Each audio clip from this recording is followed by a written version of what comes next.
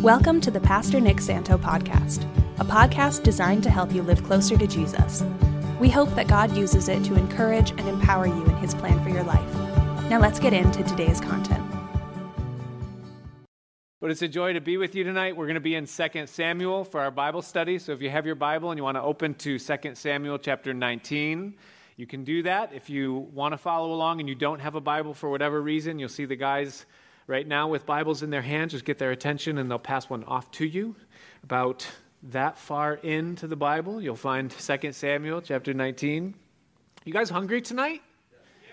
Good, because I've got way more food tonight for you than I can possibly stuff you with, and it's not going to keep for next week. I know that for a fact. So what we're going to do tonight is we're going to go through 3 chapters, and I'm going to get you out of here on time. But that means I'm going to have to do something that some of you don't like, and probably for some of what we go through tonight, I'm going to summarize some of it and tell you to go back and read the details. And I'm just going to have to. I don't plan on it. I want to read of it, as much of it as I can. But you know, like it's the preacher-teacher dilemma, right? That there is content prepared from the passages that are here, but there's a whole Bible worth of content, and I can't go too slow, you know, and it's just how fast, you know, you get it, you know, so this is the struggle. So tonight we're going to do 19, 20, and 21, Lord willing, and so why don't we just pray right now one more time and just ask God to prepare our hearts for what he wants to speak to us through it, because he speaks through it constantly. So Father, we thank you tonight for your truth and for your word and for your presence and your Holy Spirit that is the one that carves it out in such a way that we can receive of it and apply it to our lives uniquely and individually. And so I'm asking now, God, that you would pick up with your still small voice where my audible voice can't reach, and that you would touch our hearts, that you'd speak to us tonight, that you would feed us, Lord. So fill us now, Father, and prepare us for what you want to say. We ask it in Jesus' name. Amen. When I was growing up outside of Rochester, New York, on holidays and from time to time, we would visit my maternal grandmother who lived outside of Buffalo. And so, you know, she was the A grandmother. You know how there's always an A grandmother and a B grandmother, and, you know, the one that you like a little bit more. And she was the A grandmother, and we loved going to her house. My mom was one of 7, so there was always cousins and people, and it was just fun going to grandma's, but we didn't go that often because it was a little bit further away. But we would go, and she had like a decades long or big collection of old Reader's Digest magazines. And when there was a lull in the activity, I enjoyed nothing more than to sift through and find the jokes. Am I the only one? You know, you'd go through, and at the end of every article, there was like this little section at the bottom where there'd be a little true story. I see all the gray hairs smiling. Everybody else is like, what is he talking about, you know? But I used to love going through and reading that. But there was one time there was an article, even as a kid, that caught my attention. And it was called Raising Kids That Are Leaders. And I just remember, like, for some reason, just being drawn to that title. And I read it. It wasn't very long, but it just spoke about how, as parents, you know, we have no greater desire than their kids are raised up to be leaders. And it really praised that quality in a human being, that someone has confidence and self-awareness, and they're not impressionable, and that they lead, that they're not swayed very easily. And I just remember reading that, and all throughout life, there's always like this praise towards people that are leaders. You know, whenever you hear about a leader, it's always in the positive light. You know, so, you know, leaders get honor and they're acclaimed, and, you know, leaders are rewarded for their leadership. And, you know, every award that's given in some way has the word leader or leadership in it. You know, excellence in leadership, you know, and all this stuff. And so we love leaders. And as parents, we want our kids to be leaders. And there's this drive towards leadership. And even God likes leaders, because he said of his people, I think it's Deuteronomy chapter 28, it's going to come up on the screen, I think it's right around verse 13 or something like that, but God said of his people, he said that the Lord will make you the head and not the tail, you'll be above only, you will not be beneath, and the implication of that is that God makes his people leaders, that even God likes leadership. And I think that every single one of us in here, that if we could kind of choose that quality, do we want to be a leader or do we want to be a follower? We would all, in some area, say we want to be leaders. And the reality is that at some point in every one of our lives, we're going to be leaders, whether it's on a small scale or a large scale, whether it's just in our families or in a relationship with a spouse, or whether we're in an organization or in a church, or whether it's something larger and we're the boss or over a sector of a company, or if it's political. We're all, in some respect, going to be leaders, and we want to do that, and we want to do it well. We want to be equipped for it. And we're attracted to that. We use words for leaders like president and captain and first chair and boss and manager and coach and owner or pastor. And that piques our interest because we want to be good leaders. We like good leaders. And we also like to smear bad leaders. So leadership is just an important part of life, all right? Now, to be a leader has advantages, because as a leader, you make people better. You build people's lives. You make an impact in people's lives. You help people. You get credit for that. You bring stability to whatever it is that you're leading and direction. You have the opportunity to shape culture. You have the satisfaction of seeing something take shape and actually go somewhere, and that's good. We want to do that. We want to make a difference with our life, and we would all say, sign me up for that. But I was once taught that whenever says something and then they say, but, just forget about everything they said before that, because what really matters is what comes after that. But there's another side of leadership. There's a side that isn't so attractive. There's a side of leadership that once you see it and taste it, what you once declared to say, sign me up, now you say, get me out. Okay? Because it's not all Tom Brady holding up the Lombardi trophy. It's not all honor and rewards and good. There are parts of leadership that come with the good, that are inseparable from the good, that you cannot avoid. And if you don't understand that, then you'll get into a place of leadership and you'll run from it when maybe it isn't time to run from it. It's just part of it, and we need to be equipped for it and prepared for it. Do you remember way back when we began seeing David become the king? And it was so glorious. He just had victory after victory. And there's a verse that said of David, it said that whatsoever the king did, it pleased the people. Do you remember that? And we're like, yeah, Lord, do that in my life, that whatever I do just pleases everybody.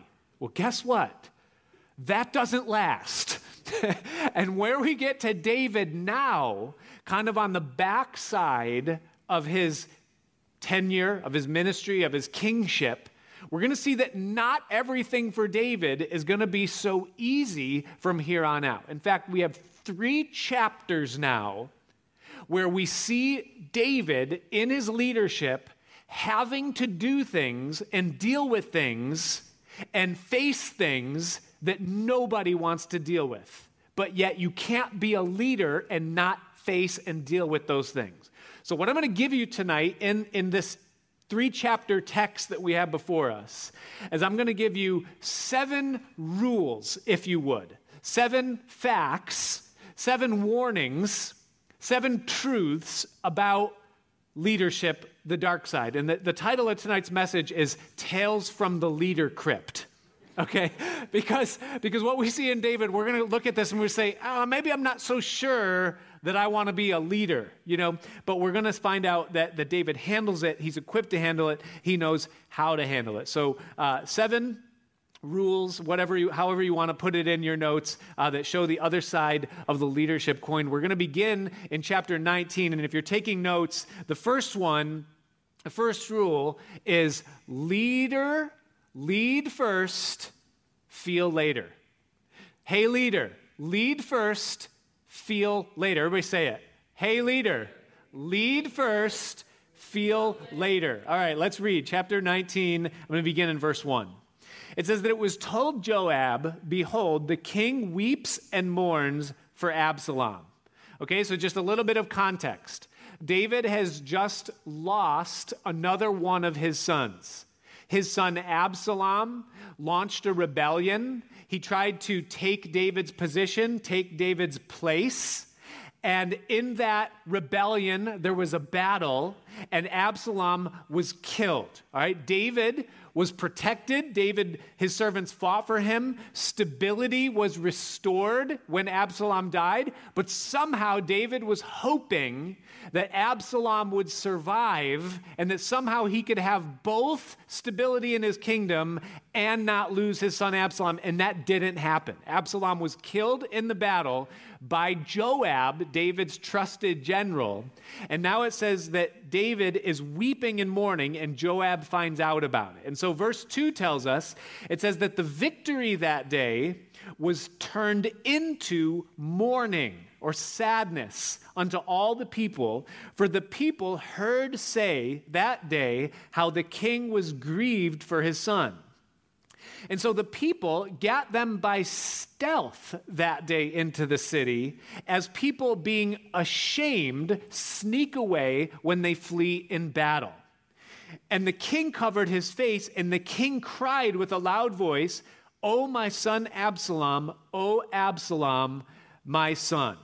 Okay, so David weeps because Absalom is dead, but the people that are with David want to rejoice because the rebellion has been quenched and they can go back to their normal lives.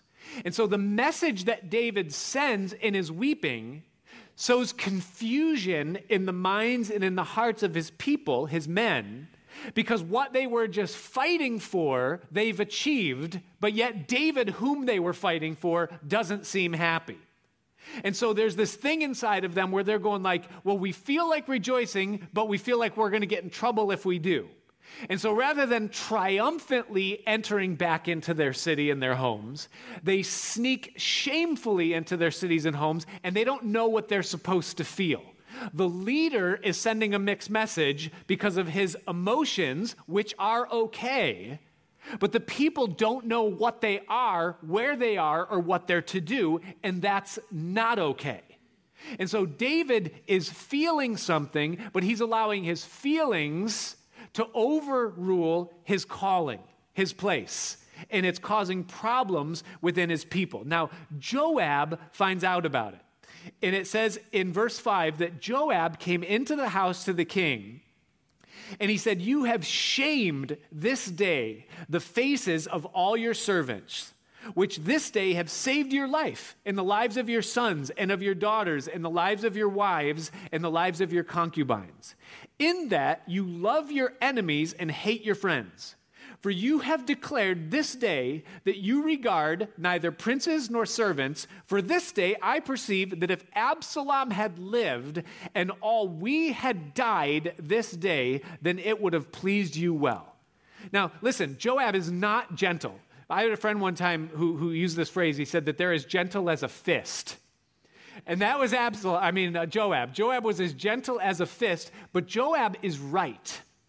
Because he's coming to David and he's giving him the perspective that he needs at this moment to understand what is going on in the big picture. David can't see past losing his son. But Joab is seeing the big picture and he's saying, listen, what you're doing right now is going to cause a lot of problems. Now, I think we've all been there, and if you haven't been there, at some point you'll be there. Because if you have more than one child, or you have more than one person that's watching your life, and one of the people that are watching your life does something that tears your heart out, that has a tendency to affect the way we deal with the other people that are watching us and that we are leading in our lives.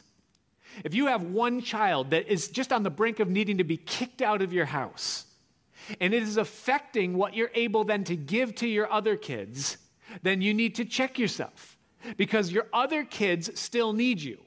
They're still growing. They're still looking to you.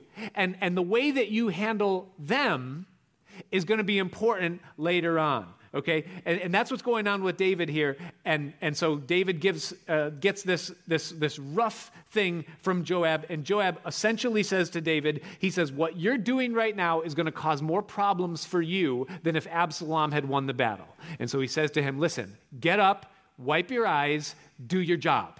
Get on the throne and let these people know that you're with them. Encourage them, build them up. And he's right, because there are times where your calling is greater than your personal concerns when you're a leader. David hears it. Verse 8, it says, then the king arose, and he sat in the gate, and they told unto all the people, saying, behold, the king doth sit in the gate. And all the people came before the king, for Israel had fled every man to his tent.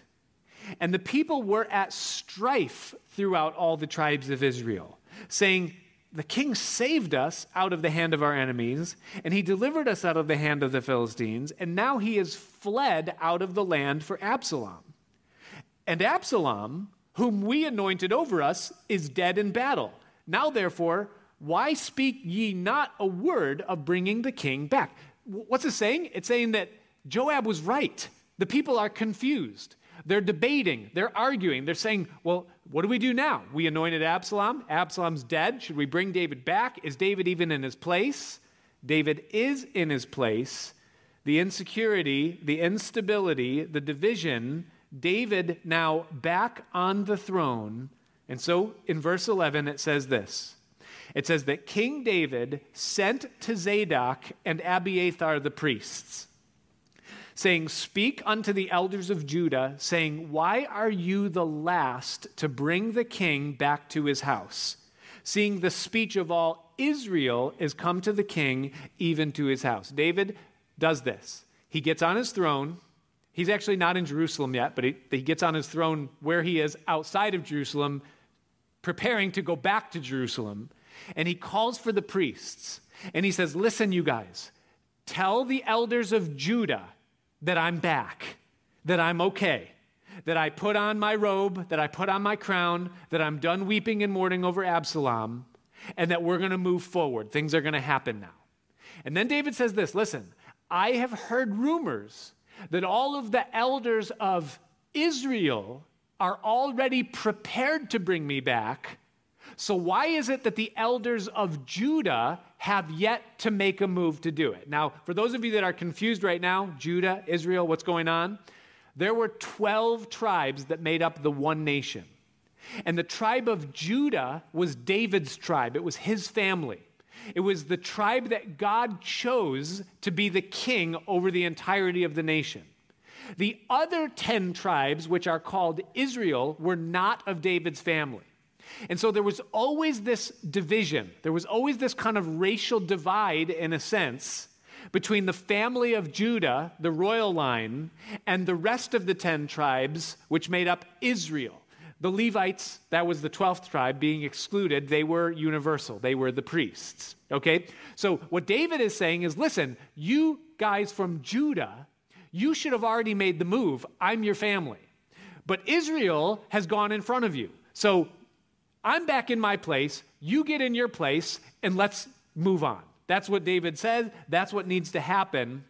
And so David gives this word, all right? Then he says in verse 12, he says, for you are my brethren, my bones and my flesh, wherefore then are you the last to bring back the king?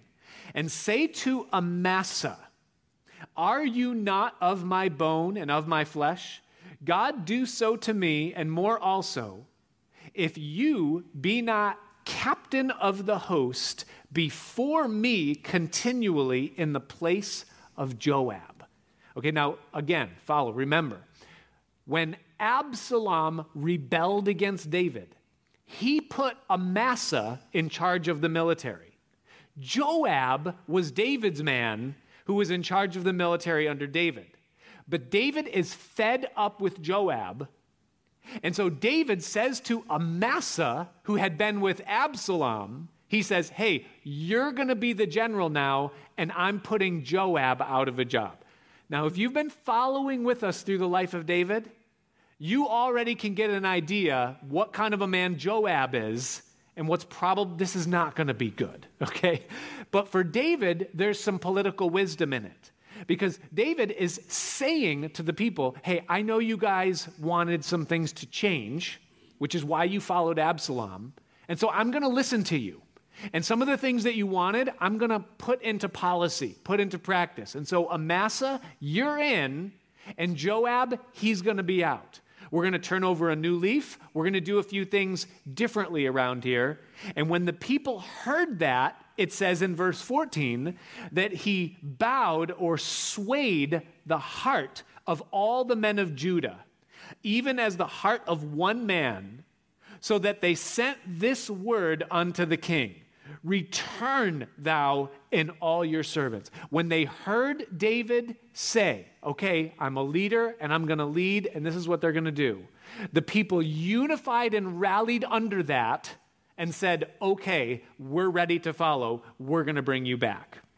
So the king returned, and he came to Jordan, and Judah came to Gilgal to go meet the king and to conduct the king over Judah. Okay, so what David needed to do at this season of his life is he needed to shelve his emotions that he was rightly feeling over his son and re-embrace his place in the calling that God had given to him.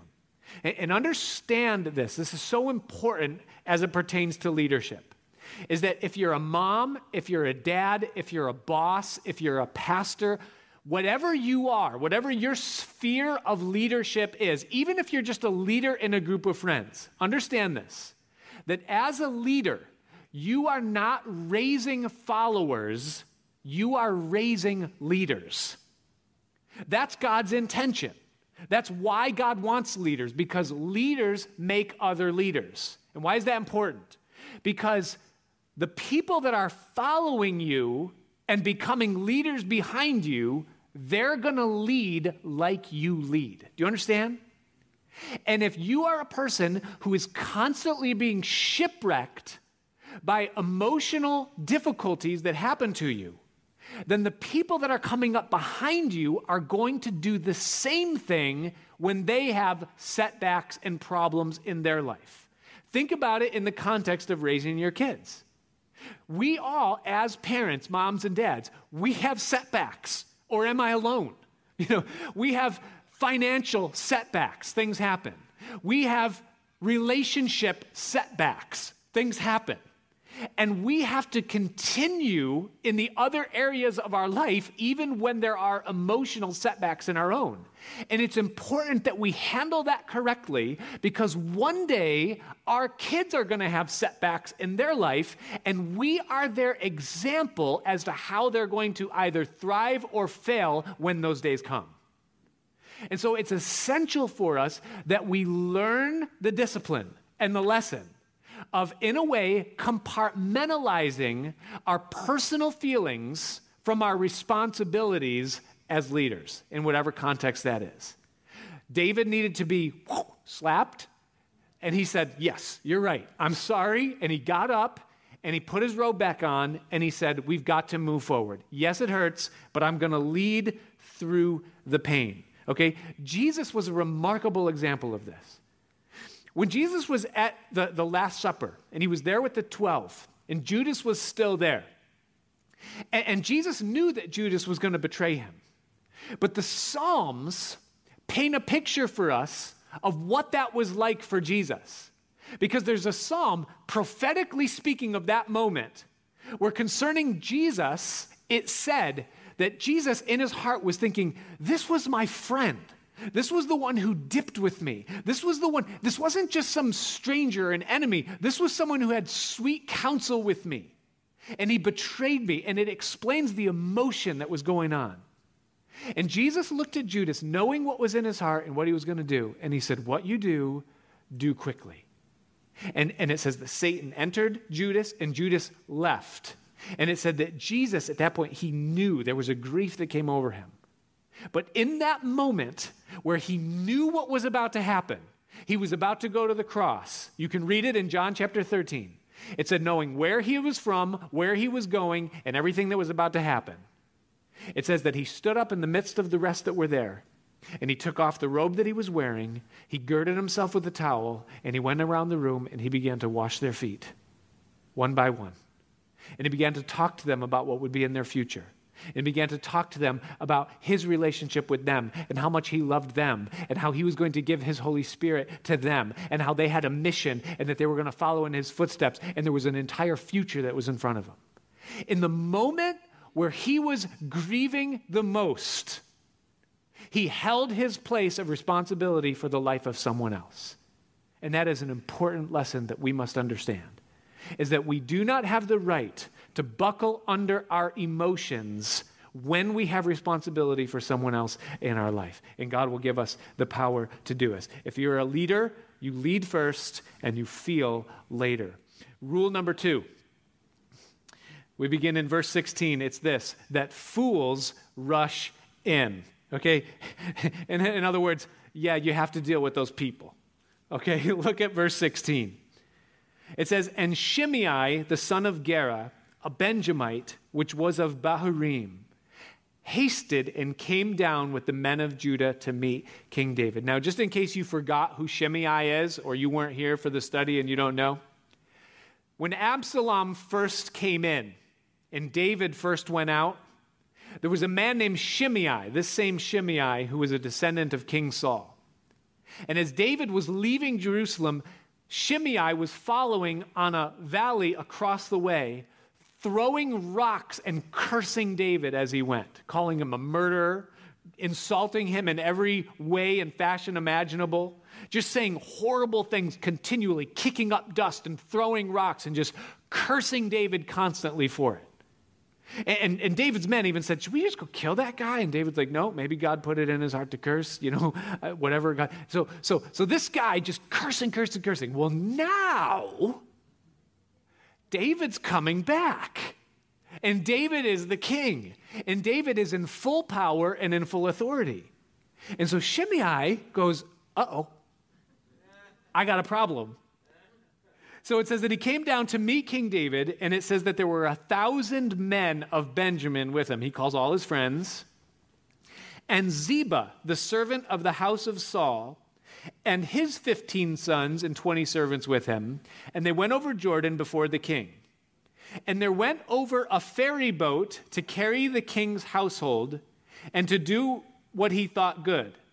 And Shimei, the son of Gera, fell down before the king as he was come over Jordan, and said unto the king, let not my lord impute iniquity unto me, neither do thou remember that which thy servant did perversely the day that my lord the king went out of Jerusalem, that the king should take it to heart. He's like, you don't take that to heart.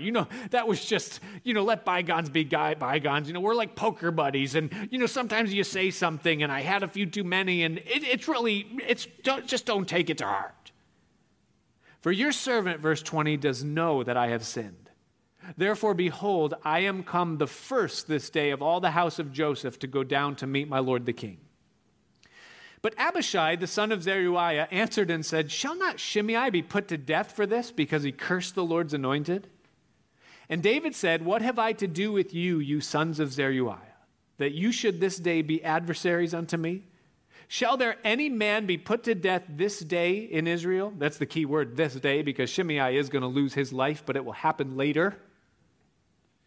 For do not I know that I am this day king over Israel? David's like, I'm secure in my position. I don't need to put this voice out.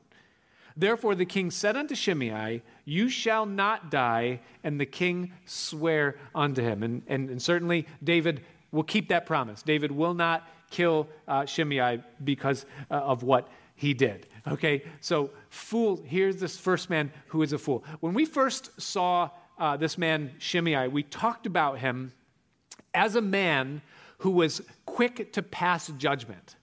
He looked at a situation, and he didn't have all the facts concerning that situation. And he immediately jumped to the conclusion that he wanted to bring his point of view to, and he treated David and he treated the situation according to that rather than the facts. And what we see in this is that this man is what the Bible would call a fool. He's a fool. Proverbs chapter 29, verse 11 says this concerning a fool. It says that a fool, and it should go up on the screen, hopefully maybe. It says Proverbs 29, verse 11 on the screen. It says that a fool speaketh all of his heart, or reveals all that's in his heart. But a wise man, in contrast to that, holds it in until after. That's a great verse. That a fool speaks all what's in his mind, what's in his heart, but a wise person holds it until after. In other words, a fool doesn't have all the facts, but makes a conclusion or a declaration about something and comes out with it. A wise person hears a declaration, sees something happen, and the wise person says, I'm going to take a step back, and I'm not going to react to what I'm seeing or thinking.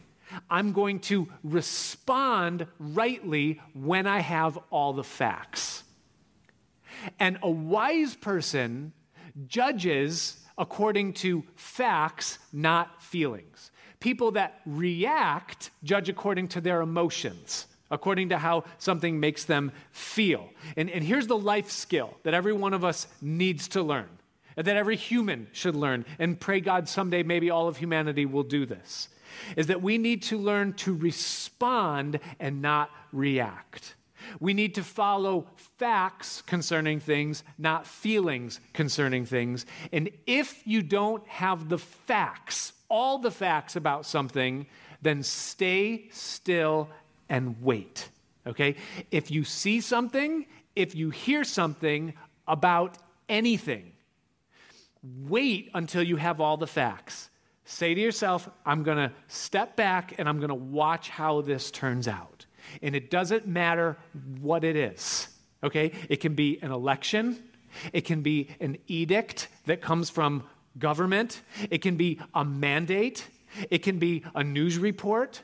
It can be a thread that comes across your social media, a tweet from someone. It could be something that you hear from your friend who calls you on the phone or sends you a text message and say, hey, this is what's about to happen, all right? Don't react. Respond rightly. Say, I'm going to wait until I have all of the facts. Because here's what happens. When you react emotionally to something without all the facts, you usually have to backtrack later on. That's what happened to Shimei, right? He moved too quick, and then he had to backtrack. Here's the proper thing to do when you hear or see or something happens. It's you say, Lord, how should I respond to this? Now, that's our least favorite way to handle information, isn't it? And you know why? Because we intuitively already know what God is going to say. He's going to say, sit back and relax and wait. And we go, I don't want to. I'm angry. I don't like it.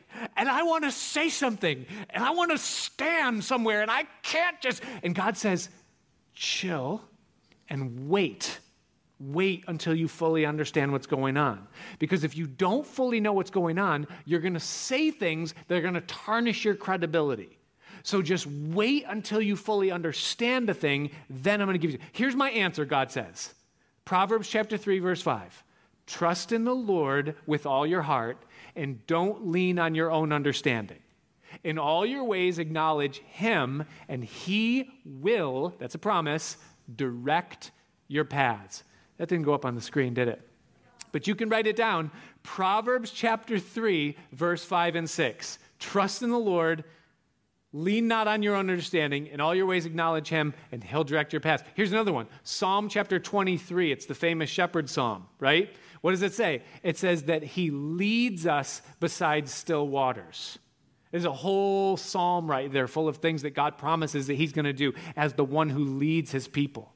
Isaiah chapter 31, it says that they that wait upon the Lord will renew their strength. They'll mount up with wings as eagles. They'll walk and not be weary. They'll run and not faint. Psalm 46, it says, be still and know that I am God.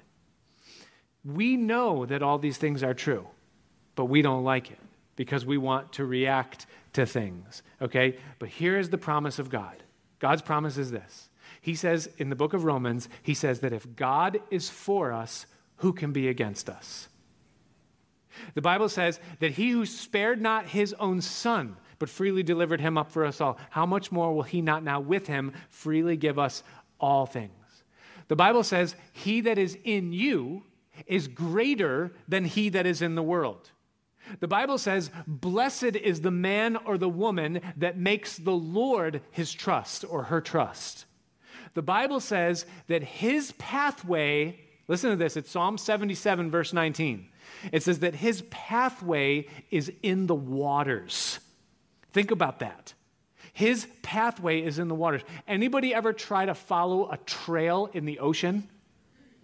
You can't follow a trail in the ocean. You can't look behind you and see how you got where you are. You can't look down and figure out where you are, and you can't look in front and figure out where you're going. And God says, that's the way I move, which means that if you want to be protected and kept, then you're going to have to trust me because you're never going to be able to figure it all out. And we live in a world right now that's so flipped upside down and where there absolutely is no possible way that you can discern and determine fact from fiction and what's true and what's not, and what's just noise and what's really going on, that if we don't come to a place where we settle it, that he sees what we can't and can do what we can't, then we're going to be all over the place, and we're going to be reacting to every single thing we see and hear, and we're going to be a ball of fear and anxiety for nothing. Because he's the God that opens the Red Sea. He's the God that makes a way there where there is no way. And only he can do it. And he put his promise upon his people that he will protect and preserve and yet prosper in spite of the things that we're seeing and hearing going on around us. He that is in you is greater than he that is in the world. Don't react, respond. Amen? Amen. Okay. Sorry. Okay, David. Mephibosheth now. Here comes the next fool, verse 24. It says that Mephibosheth, the son of Saul, came down to meet the king and had neither dressed his feet nor trimmed his beard nor washed his clothes from the day that the king departed until he came again in peace. And it came to pass that when he was come to Jerusalem to meet the king, that the king said unto him, wherefore wentest not thou with me, Mephibosheth? In other words, hey, Mephibosheth, you were eating at my table, you were at my house, how come you didn't follow with me when I was in exile? And he answered, my lord, O king, my servant deceived me. That was Ziba. For your servant said, that's me, or he said to me, I will saddle me an ass or a donkey that I may ride thereon and go to the king because your servant, that's me, is lame. In other words, Mephibosheth, who's crippled, says to David, he says, listen, Ziba, who is supposed to be my servant, lied to me and said, I'm going to go with David and represent us both. But when he got to you, he slandered me and said that I was following after Absalom, which was not true, but I couldn't defend myself because I'm crippled. And so verse 26, he goes on to explain, my lord, O king, my servant deceived me. Or I spread that, sorry, verse 27. And so he slandered your servant unto my lord the king, but my lord the king is like an angel of God. Do therefore what is good in your eyes. In other words, I can't prove it, but this is what happened, so you judge, you decide. For all of my father's house were but dead men before my lord the king, yet didst thou set thy servant among them that did eat at your own table. What right, therefore, have I yet to cry any more unto the king? You've already done more for me than what I deserve or what I could ask for, so I'm asking you for nothing. I'm just telling you my story. And so the king said unto him, verse 29, why do you speak any more of your matters? I have said, you and Ziba divide the land. In other words, David says, look, I'm never going to know what's the actual truth in this whole thing. He says, but what it looks like and what it is, I don't know. He says, so here's what we're going to do from now on. All the land that was given to you, he gets one half, you get the other half. And I don't want to see you anymore. That's essentially what David is saying to Mephibosheth now. And so Mephibosheth said to the king, verse 30, "Yea, let him take all of it, for as much as my lord the king is come again in peace unto his own house." He says, listen, I don't care about land. I don't care about even sitting at your table. He says, I just want to be heard. He says he can have all of the land and the whole thing, and I don't really care what you decide. I'm glad that you're back. I hate this part for Mephibosheth. I really do. Because he doesn't win. He doesn't really get what he wants. He doesn't get what he deserves. You know, the implication in the text is that he's telling the truth, but David can't figure it out. So David just says, you guys just split the land. I just lost my son. I don't want to deal with this right now. I'm a leader, but I don't want to deal with this right now. So just go. He gets his day in court. He pleads his case, but he doesn't get the outcome that he wants in the whole thing. And here's the bad news about life in this world. The bad news is that justice isn't always served. Sometimes in this world, it's just not going to work out rightly. Things aren't going to happen. That's the bad news. The fair thing isn't always going to be the thing. Here's the good news, is that in the kingdom of God, we have a king who is wiser than David, who knows all things, and one day, every single thing will be sorted out absolutely perfectly, and all truth will be known. So though in this world sometimes things are misjudged, mishandled, and outcomes are wrong, in eternity, when we stand before the King of Kings and the Lord of Lords, and he plays the tape of everything that happened, all truth will be known and all things will be set right. I have met with and spoken to divorced people that are righteous in what happened in the breakup of the marriage, but their kids think that they're guilty, but they won't defend themselves because they don't want to affect the relationship that their kids have with either or with the other parent or with themselves. And so they hold on to it even though they could speak something for the sake of someone else's well-being.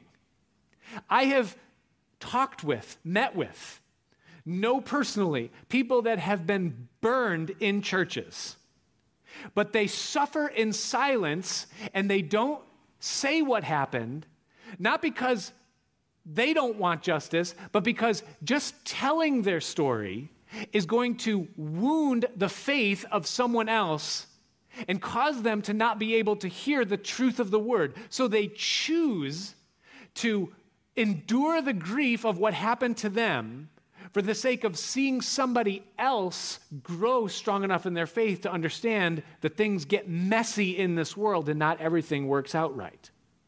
In my own life, I have been misjudged concerning things that I have been accused of or people have said about me, and there's no possible way for me to make it right or to produce, I don't know, a turn of someone's mind concerning the things that have been said. There's nothing I can do. And secretly, there's a lot of things that someday I can't wait for the tape to be played in heaven.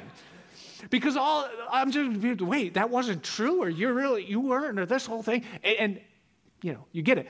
On the other hand, there are also things that I have been given the benefit of the doubt for, and I'm guilty. And that's going to be there too. I'm not sure. Maybe I'm just going to be like, can we just not play tapes? I'm good with people just thinking what they want. Let's just move on to this whole streets of gold. I'm good. Let's go forward. Listen, we're going to a kingdom where things are going to be set right. Here, not so much, all right? But understand, this whole thing, when you're a leader, you're going to have to deal with things like this. It's just the bottom line. You're going to have Shimei's that curse and then backtrack. You're going to have conflicts that you don't care about while you're deeply grieving over the loss of life in someone. Someone's going to come to you and say, like, I want land and I want pie. And, you know, and it's just part of it. It's just what happens, okay? That's what happens when you lead. Okay, we're going way too slow. Number 3 is that you've got to reward and recognize the good. In verse 31, we meet a man whose name is Barzillai. In fact, we already met him. But it says that Barzillai, the Gileadite, came down from Rogelim, and he went over Jordan with the king to conduct him over Jordan. And it says that Barzillai was a very aged man, 80 years old, and he had provided the king of sustenance while he laid at Mahanaim, for he was a very great man. He was a rich man. And the king said unto Barzillai, come thou over with me, and I will feed you with me in Jerusalem. And Barzillai said to the king, how long do I have to live that I should go with the king unto Jerusalem? Okay, snapshot number 3 is that you need to reward and recognize the good. If you're a leader, you need to reward and recognize what's good. This man Barzillai is not from Judah. He is from Israel, okay? The trend amongst the Israelites was to follow Absalom. But Barzillai said, that's not what's right. I'm going to stick with David. Here's what happened. Everyone in Israel was saying, if you're an Israelite, you need to have an ILM banner posted in your lawn. Israeli lives matter. If you're one of us, you need to have an ILM banner in your, and if you don't have one, and Barzillai was the kind of guy that said, listen, I know who I am, and I know where I descended from, and I know what kind of blood runs through my veins, but right is right, and God chose David, so if all of you want to rise up against me and tear my house down, fine, but I know what's right, and I believe God chose David, I'm going to stick with David. And so he takes his money, his food, his resources, and he says, come with me, we're going to help David during this time. And so he does that, and now David looks at this old man and he says, hey, listen, you're gonna suffer some flack for what you did in the position that you took. Why don't you come and you can dwell with me and you can eat at my table continually? And essentially what Barzillai says is he says, listen, I appreciate that. He says, but I'm 80 years old, but I'm well capable of taking care of myself, and I don't need anything that I could get from you. He says, but here's what I would ask for, Barzillai says. Take this guy Chimham. You could read this. I'm not going to go through all the verses. And you give him what you said you're going to give me. And let him dwell continually at your table. He needs it more than I do. I don't know if that was his son or just someone that he knew, but he doesn't take the honor for himself. He gives it now to this guy, Chimham. And David says, okay, you've asked for it. I'm going to give it to you. Here's the point in the principle, is that for a leader, it's very easy to overlook the faithful loyalist. To say, well, it just happened and I've got other things to worry about and they're just always there. Don't take for granted the people that stand with you. Don't take for granted the child that doesn't give you any problems. Don't take for granted the employee that just shows up every day and just does quietly what they're supposed to do. Heap honor on that person because they deserve it and they need it. And it's something that it's easy for a leader to overlook. Number 4, we get it in verse 40, okay? It's, hey, leader, fix this. Okay, here's a broken egg. Put it back together. All the king's horses and all the king's men. Watch this. It says, so the king went on to Gilgal, and Chimham went on with him, and the people of Judah conducted the king, and also half the people of Israel. And behold, all the men of Israel came to the king, and they said to the king, why have our brothers, the men of Judah, stolen you away, and have brought the king and his household and all of David's men with him over Jordan? And all the men of Judah answered the men of Israel, because the king is our family. Wherefore then are you angry for this matter? For have we eaten at all of the king's cost? He's not paying for us, or hath he given us any gift? And the men of Israel answered the men of Judah and said, well, we have 10 parts in the king, and we have also more right in David than you. Why then did you despise us that our advice should not be first had in bringing back our king? And the words of the men of Judah were fiercer than the words of the men of Israel. Here's what's happening, is that David's on his way back, and one group, the 10 tribes, they come in, and they start saying, why is our name second on the banner? Because we're reading here, the program, and it says Judah, and then it says Israel. And it was our idea first. We thought of it first. We're bigger. We have more money to put into this whole ceremony. Why are we second on the list? And the men of Judah said, we're his family. We're his tribe. We went with him, and we brought him back. And that's just the way it is. I love the conclusion. It says that the words of the men of Judah were louder than the words of the men of Israel. Do you know who won? The person who shouted the loudest. That's who won. Has anything really changed? Listen, you are never, no one is ever going to fix the race problem. Do you understand that? It is never, ever going to go away. Even if it's glazed over and becomes a non-issue for a generation or two, it's always going to come back. And no one is ever going to fix it. That doesn't mean you don't try, and David does, but it's just not going to happen. And all of these little things, the social justice issues, they're not going away. They're just here. We are champions for the causes. Micah 6:8, it says that we're to love mercy and do justly and to walk humbly with our God. That's our call, but they're not going to go away. And you know who wins oftentimes? It's the person who talks the loudest. And we are going to be, doesn't it happen in our homes? Our kids, they're like, I was touching that first, and I want the green crayon, and we're going like, I don't care about a green crayon, Yeah, we talk the loudest and put an end to the argument, It's just the way it is, and we're going to have to deal with it. We got to fix it, even if we don't want to. Man, we are so out of time, and I told you we would get through these things, and we're just not gonna. Dilemma time. How many want to revisit this next week? I mean, the choices are, we're ending, okay? I'm not going to keep talking, all right? So here's your choices.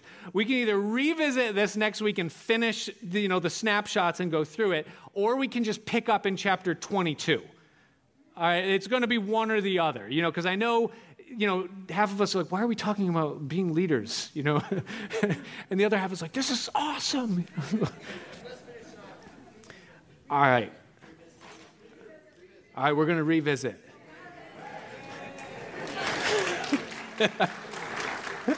We have 1, 2, 3 more. All right. So I'm not going to tell you what they are, but you can read ahead and you can tremble at the prospect of leadership at the level that David is at, because it just gets harder for him as he goes. Here's the good news, is that when God calls us to lead, He comes under the yoke of leadership with us. Jesus said, "Come to me, all you that labor and are heavy laden, and I will give you rest." And every level of leadership, from the smallest that we have when we're young to those that we grow into when we're old, they are a burden and have a burden that come with them. And yet God says to us that if you will put your trust in me, then you will find that I'm the one that called you to this position, and I'm the one that can equip you in this position, and I will walk with you in it. And the Bible says that He has been made unto us wisdom and understanding and knowledge and righteousness and redemption. So He's the one that comes alongside, and our part in it is to embrace what we've been called to do, to grow, to trust, and to walk. So, Father, we just thank you tonight, Lord, as we look at these things, and it's so incredibly interesting to see how you've laid it out in your word. And we just want to say to you tonight, Lord, that we receive everything that you have called us into. And we would pray, Lord, that you would lead us very carefully, that you would teach us to trust you unconditionally, and that we would follow you very closely, especially in these times. I pray for every parent that's here in this room that you would give them the wisdom to lead their families. I pray for every husband and wife that you would help them, Lord, to walk under the yoke with you. I pray for every person, Lord, right now, that in this room is struggling with some form of fear or anxiety or worry about the things that are happening in our world. I pray, Lord, that you would give perspective. I pray that you would give faith. I pray that you would give favor and confidence. I pray that you would give wisdom. and that you would give very careful leading, and that not one would lose something that you've given to them, nor would they have to do something that they feel against their convictions that they would have to do. I pray that you in your power would show yourself greater than anything, power, principality, law, edict, or governor of this world. And so we put ourselves under your leadership. And we thank you, Lord, that you have the power and the ability to be God. We put our trust in you. We declare our faith in you. And we ask you to lead us as we lead others. In Jesus' name, amen. Let's stand. Thanks for joining us for the Pastor Nick Santo podcast. To regularly receive these teachings, be sure to subscribe so you can get it automatically when it's released. If you find this material helpful, please share it and help us get the message of Jesus out to others. We also appreciate your feedback, so if you would, leave us a review in iTunes or wherever you listen to podcasts, or email us at pastor.nickpc@gmail.com. Until next time, may you continue to love, learn, and live the way of Jesus.